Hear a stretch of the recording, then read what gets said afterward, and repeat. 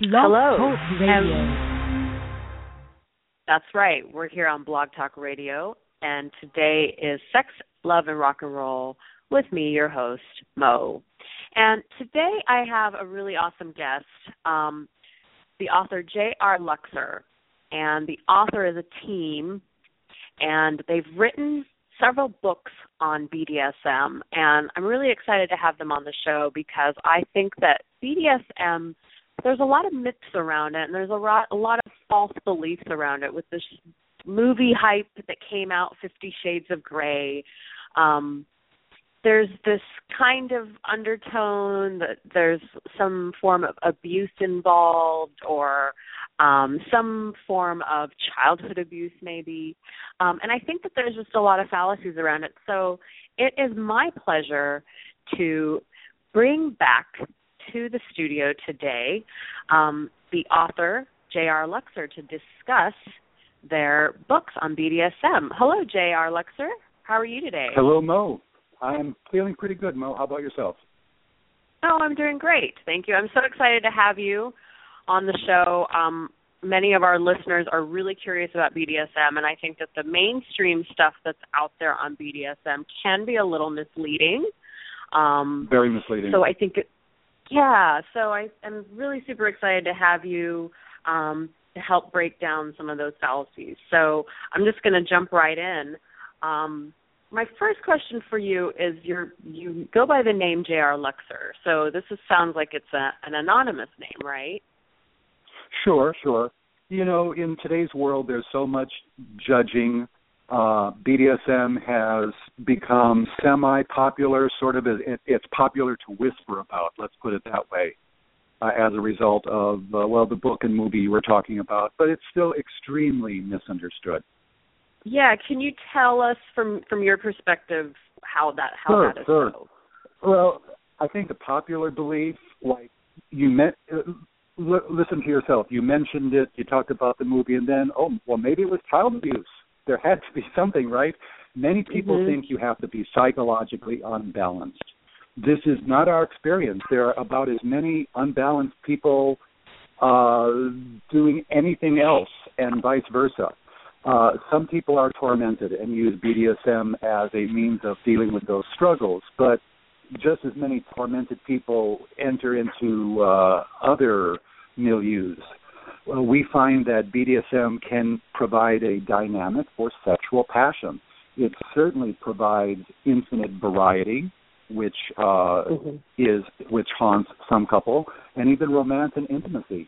We think it's an option for a dynamic romance or sexual relationship.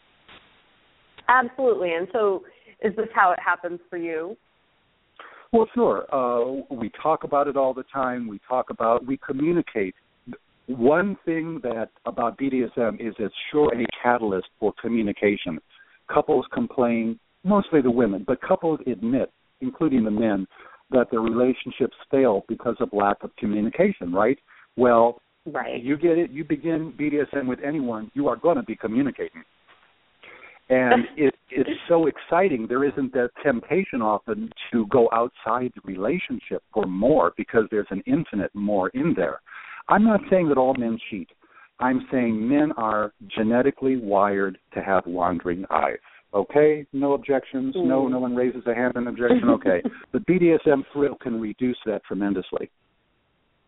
Sure, and I want to also add in there that women do also have wandering eyes as well, and I think that much of what I see as a sex therapist in my practice is that lack of communication is at the core of straying Certainly. And wanting to go outside and having all these fantasies that people think are fetishes and that are wrong and things like that. So I think what you're saying is having a healthy outlet with somebody that you're comfortable with and honest with can potentially eliminate a lot of these negative things that we see in relationships. True. Great. And we knew that already, but what I'm saying is that BDSM is a catalyst for communication, more so than synchronized swimming, more so than team dancing. You have to be communicating or you can't get 5 minutes into it, obviously. Right. So I'm going to switch gears a little bit. You guys write books about this. So what genre or category would you consider that most fits your book? Except for one, they're erotica. We have a first book called The Romance of Cunnilingus, and that was definitely educational. That was a serious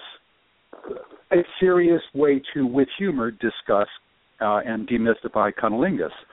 That was definitely pure educational. But the 4-book series we're talking about, which we call The Circle of Rope, BDSM romance, Wearing His Collar, Submissives Caught on Camera, and a Unicorn's book of threesome sex stories, they all have an element of educational in that they provide a kind of public service message, because we're always referring to safety and respect and communication and negotiation and full disclosure. But we've considered this question before. If I had to pick a category, I'd pick XXX erotica. It's usually not a category available. So we go with erotica most of the time because it's usually available. Okay, gotcha. And to what extent are the characters in the book real? Or are they new? Getting into dangerous ground here, so I'll be careful. All of the characters are based on actual people, or in some cases, composites of people. That's about as detailed as we want. If you're looking for addresses and maps to someone's house, can't help you. The names have been changed to protect the kinky. And so no specific character is based on one single life, real person. Oh, let me see. I think all of the male characters are composites. There are a couple females. I'm thinking, if you know the books, of Roxy and Tammy, who correspond pretty closely to their real-life models. Certainly for those two, the transformations that both of them went through were based on explanations of stories I've heard from those specific women. Okay, cool. So the 4th book in the series is Unicorn, a book of threesome sex stories. Sure, that's the last of the 4th. That's the last of the 4th, but the series morphs into a succession of a new series of books. And Mo, as a sexual psychologist, you might be interested to know that the main character of the new series is Bridget Fox, who is a sexual psychologist and therapist. And it follows her adventures. Yes, well, there's so much material there, as you can attest.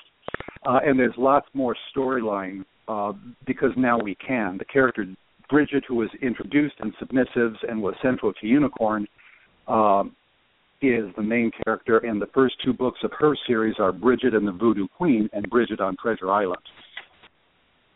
Oh, I see. So you're morphing it. I see. You're taking one of the characters and introducing a new series. We're actually taking all of the characters, but about half of them just drop out because they're not going to the places where the adventures are occurring. But all of the people still exist. We sometimes get an email from one of them, call another for a reference, something like that. So it's the same group, but someone else is picking up the torch and leading the way, and that would be your Bridget, the sexual psychologist. Who else would we want to lead the way? Got it. Sure. Okay, cool. So my next question, I feel like you've used the phrase public service message a few times. Sure. Now, are you entirely joking, or do you actually see a therapeutic or instructional side to your book? Oh, those words are well chosen, therapeutic and instructional. The sex scenes are provocative role-playing skits which couples can reenact at home. And as our Dr. Bridget Fox says, many couples who might otherwise have their relationships fall apart at infidelity never experience that because there's so much infinite excitement and satisfaction in the multidimensional sex of role-playing. This is especially true after they've tried it. They built a scene with lighting and scents and costumes and wigs and BDSM toys. Mm-hmm. So it really is therapeutic and instructional at the core, yes. Right. And now you wrote the 4th book, Circle of Rope, series with the idea of providing readers with templates for role-playing skits. Yes, but not all of them. The first one, BDSM Romance, was written with the idea that it might be a first exposure for some to bondage sex or rough sex. So an orientation of vocabulary, props, toys, protocols, and safety had to be interwoven into the story. The others of the three of the series are pretty much, yes, great role-playing skits, but we have to constantly put everything with the examples of negotiation. No one walks into a room and says, tie me up, I'm curious as to see what you're going to do to me. That doesn't happen. Right. So is all of that, the safety portion of it, all the protocols, you're saying it's interwoven into the story? So it's interwoven into the... Okay. So it's part of the role-playing. Because even when we have what would be a forced sex scene, we have in the story, we show both participants going through the negotiation, going through the protocols of what are we going to do, what are our boundaries, what are our limitations. And if I may add, this is a lot more than happens in real life. Mm-hmm. Yeah. So, I mean, that's I guess what I'm getting at is if I were to recommend this book to a couple, for example, that's sitting on my couch, would they, it sounds like it would have written into the script all of those rules and guidelines to help them develop that communication aspect while delving into this. Sure. We try not to be too authoritarian. We give several examples showing how the different couples acted out.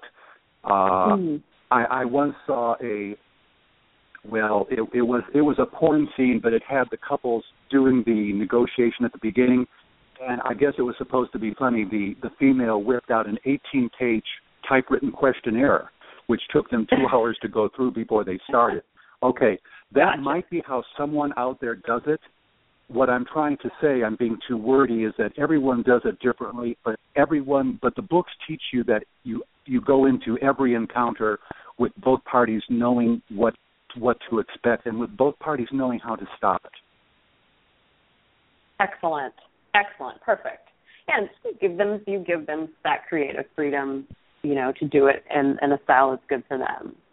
So what about if you make it too strict, people won't be able to follow it. Mm-hmm. Yeah, that's true.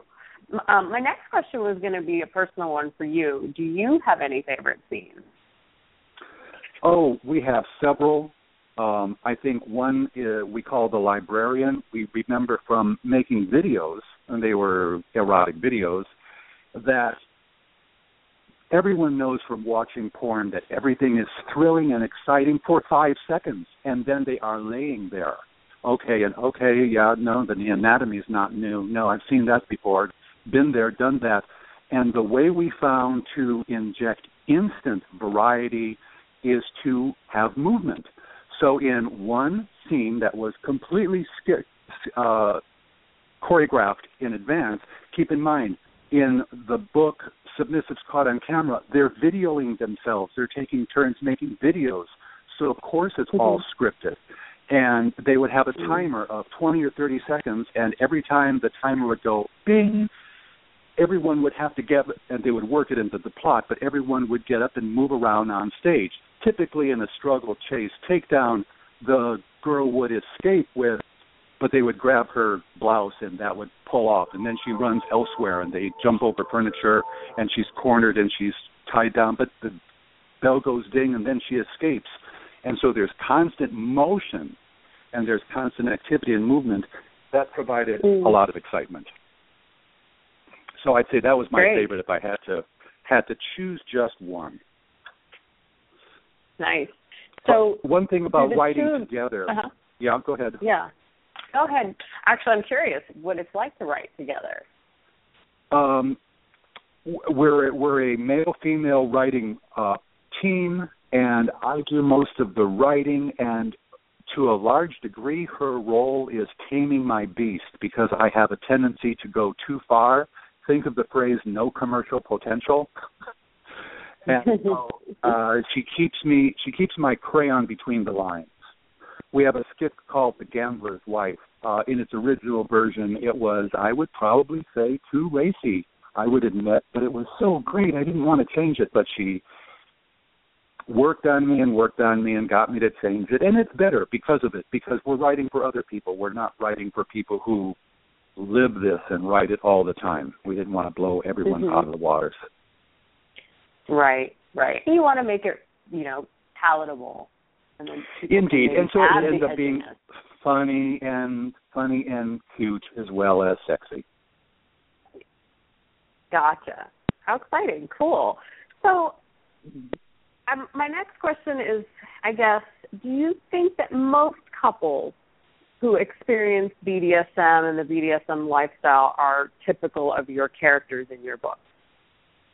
Okay, Mo, if you've ever been to a stage play, you'll notice that everyone looks just like they should from the audience. But if you go backstage after the play to chat with the people, you'll see that the men have lipstick on and the women have makeup that look like they came out of a circus. The reason is they have to wear super makeup to be seen from the audience so far away, down in the 18th row center. That's why the men have to have lipstick, so you know they have lips.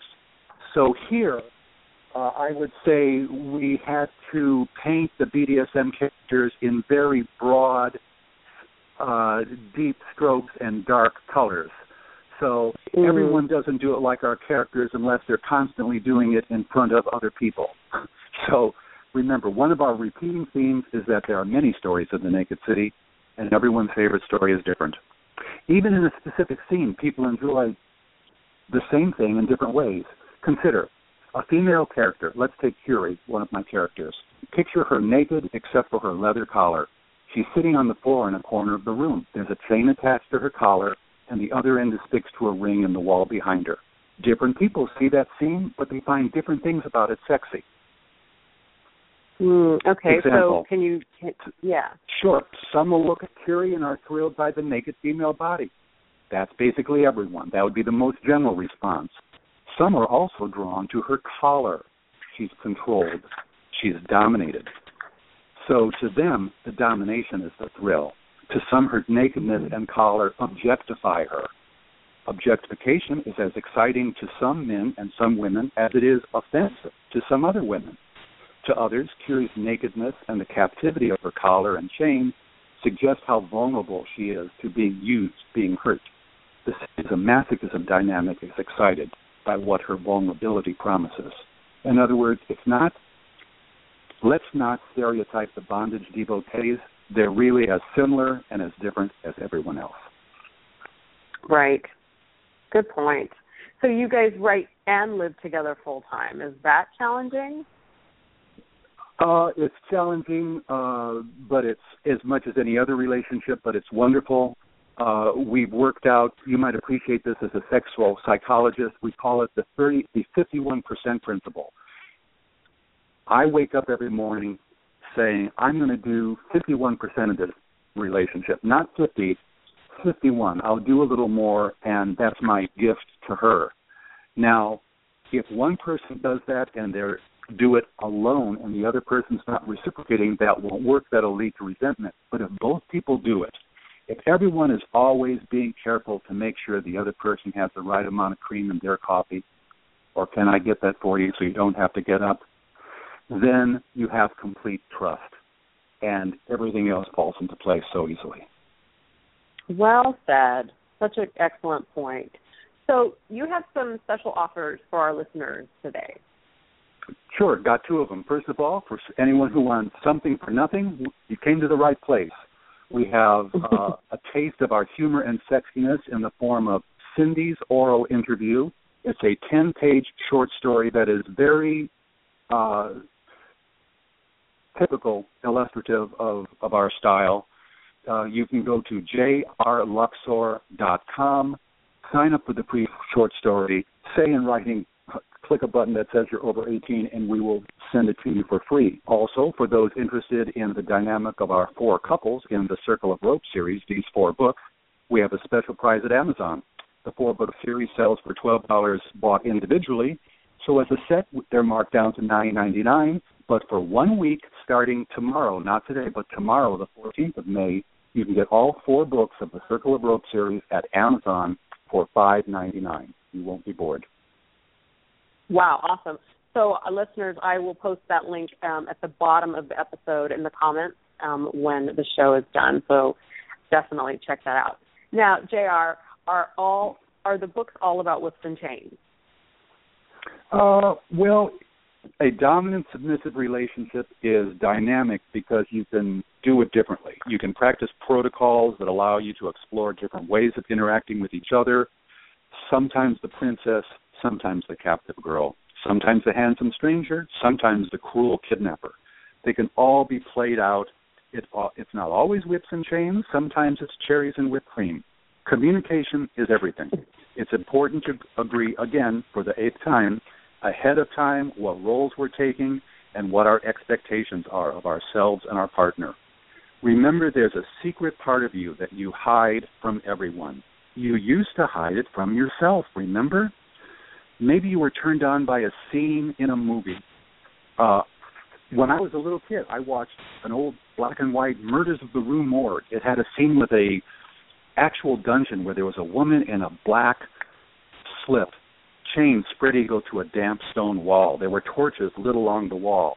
The villain didn't do anything sexual to her, but it was that visual of her chained to the wall, spread eagled, in a torn, flimsy garment. I can still see it.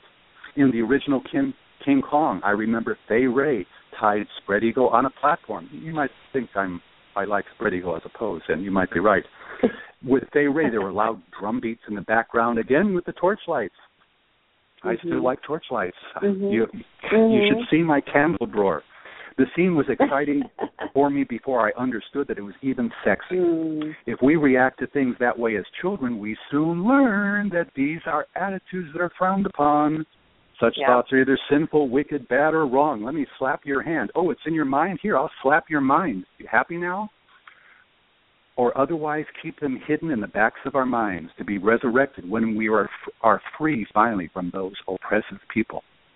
Religion used to be useful in helping us hide those parts from ourselves, wasn't it? Enter BDSM role-playing. It's like being able to take the genie out of the bottle while knowing you'll be able to get it back again, won't you, Mo? Like in one of the books, Steve is excited about the fantasy of rape. Roxy has a fantasy about being raped, and she imagines being raped typically during her consensual sex. They planned and acted out a chase, struggle, and takedown scene. Perfect, right? A lot of people wouldn't think so. I admit the scenes are a little extreme. They are porn. We're writing books for people to be entertained. I guess that's the reality.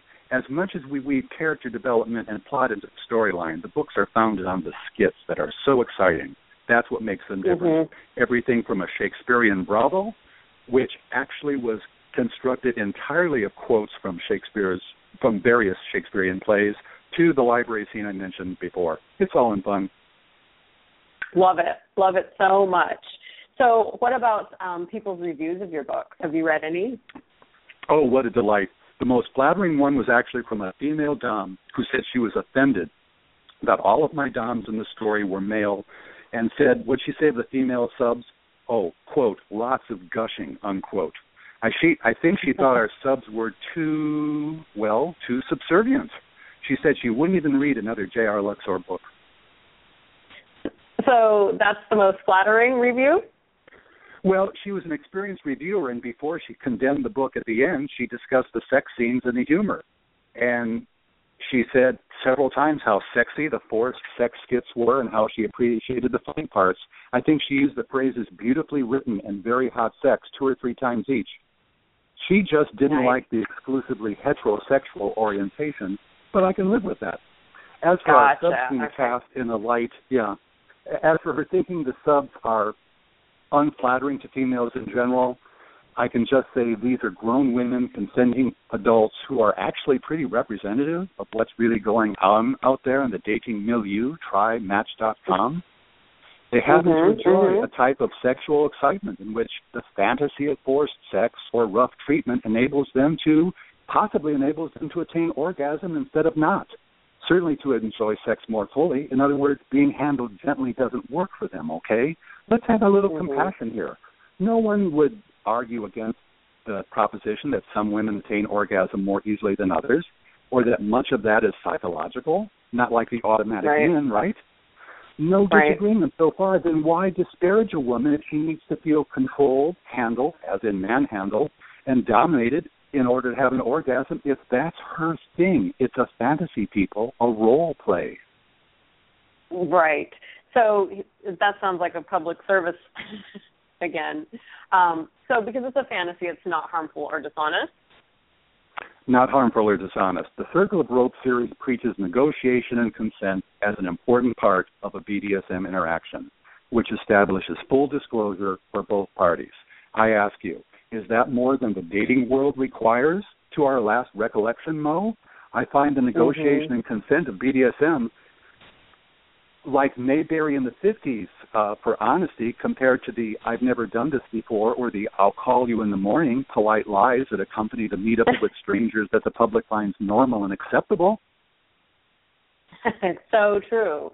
So you kind of describe your themes as really out there. Do you find yourself pushing the envelope, in terms of edginess in order to have to outdo, for example, what your characters did last time?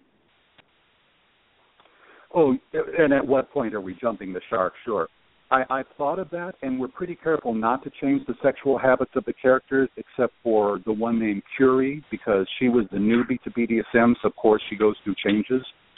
And she was the vehicle, in fact, for discussing the rules, the protocols, and vocabulary, and certainly the concepts of negotiation and arrangements. The challenge has not been resisting going farther each time. The challenge has been how to practice bondage sex with consistent boundaries and limits and still maintain the feelings of variety and excitement. And the key to that has been the skits. Everybody loves skits. Women will admit that they do. Let's have a little play. And men won't admit that they love it, that they do love it. They ham it up more than the women. Okay? And couples can add things, and they add their imagination, and then suddenly they're into it, and they're enjoying the skits as much as the sexy part. Right, and I often recommend actually role play for couples. I think that it's an excellent way to. Yeah, absolutely, 100%. So my question you are going for to love following Dr. Bridget Fox. I'm sorry, go ahead. I'm going to follow Dr. Bridget Fox. I have a question for newbies. Something that people that are new to BDSM might ask. Do your characters practice BDSM every single time they have sex, or only sometimes? And if sometimes, how often? Great question. This concept was addressed early in the Circle of Rope series. The characters, and I think most couples who practice BDSM in their relationship, soon realize they have to have tiers of protocol. There are formal occasions with rules and dress codes. That's what everyone thinks of. There are titles and ways to stand and certainly to dress. But there are less formal occasions when the same people are together. One of the subs called the dress code for these in the book, Dom Casual. A lower tour where when you're at work or you're in the public and not with your group. Subtle rules and costumes, accessories appear in public, too, for most couples, because they want to be reminded secretly of the dynamic between dom and sub. The women might wear chokers, which are also collars. Certainly sexy borderline slutwear or ropes worn under their work clothes in public. To answer your question more directly, though, Mo, our characters don't always use the costumes and toys of BDSM for sex, but they do always maintain the dom-sub power exchange. Examples include eye contact and the way the dom handles the sub. It's always there. No, don't look away. Meet my eyes. It's always there. Ownership, control, turning decisions over to someone else and just enjoying the ride. Right. So it's an integrated part of the relationship. So it's 24/7.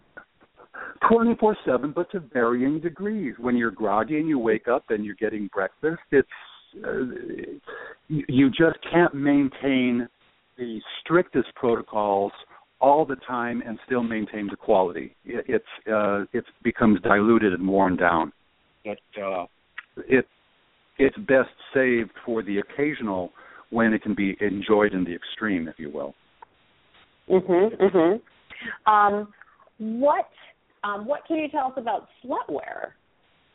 Do you use that word frequently? Sure.